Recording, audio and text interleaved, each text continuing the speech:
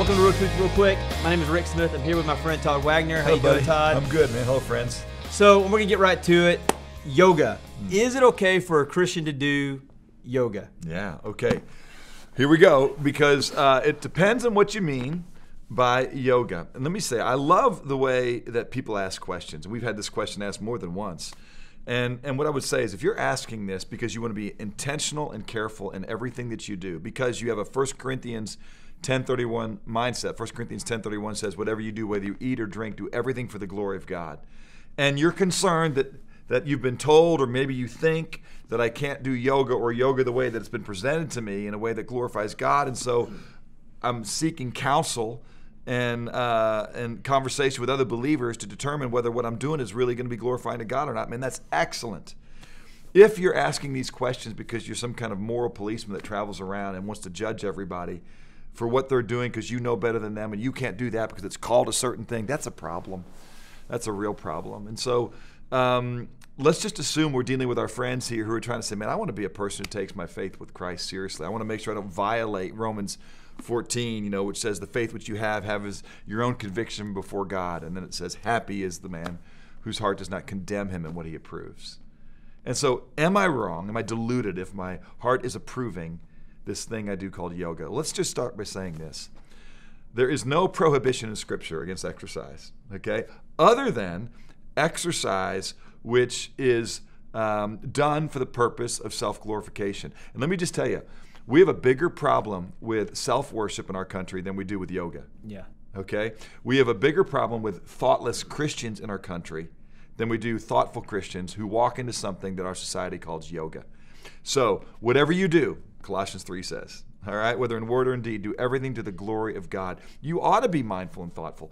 Even the way I'm working out, the reason that we work out is not so that our bodies can be sculpted and more impressive at the beach. The reason we work out is because God has given us one life to live, one body to be stewards of, and I want to make sure I take care of it. This is the chance that I've got to go to work for God, so I want to be as healthy and as fit and as capable as I can be, stewarding the life that God has given me for His glory. Okay, we know bodily discipline is of some gain. 1 Timothy 4:7 says, and down to verse 8. But spiritual disciplines, all right, have great benefit for this life and the life to come. If you are more disciplined in exercising your body than your heart, your soul, and your mind in the graces, that's a problem. Okay, still the yoga question. Hang in there with us, friends. We're 2 minutes into this thing. One more thing.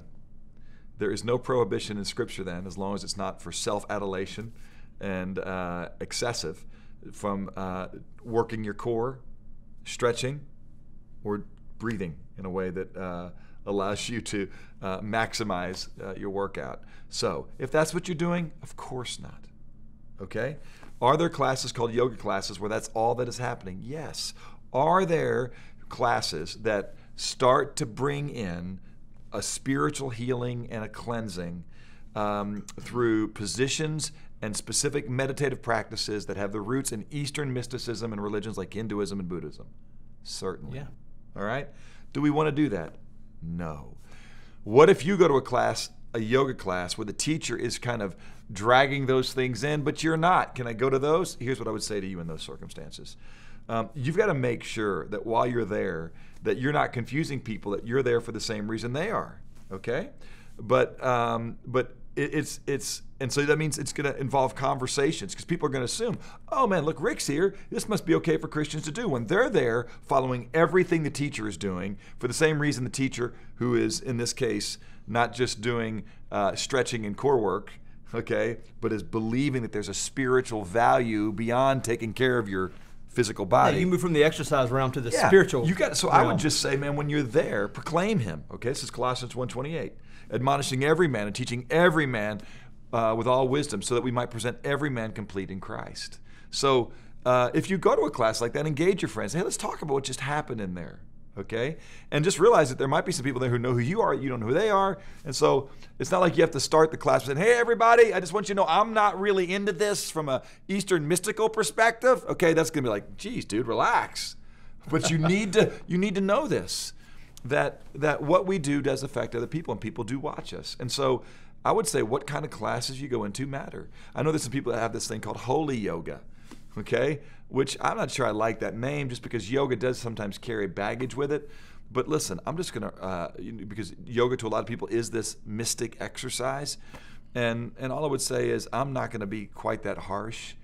But what I would say is, hey, what we're going to do in here is a lot of the things that you find in some yoga classes without maybe some of the craziness and baggage. The great news is we got a blog post on this. I talk about a lot of these things and more. It's been around for a long time, but we wanted to get one on the Real Truth Real Quick channel, so we'll link to that blog post. Yep. And just remember that probably a bigger problem is thoughtless Christians and Christians who are all about glorifying themselves.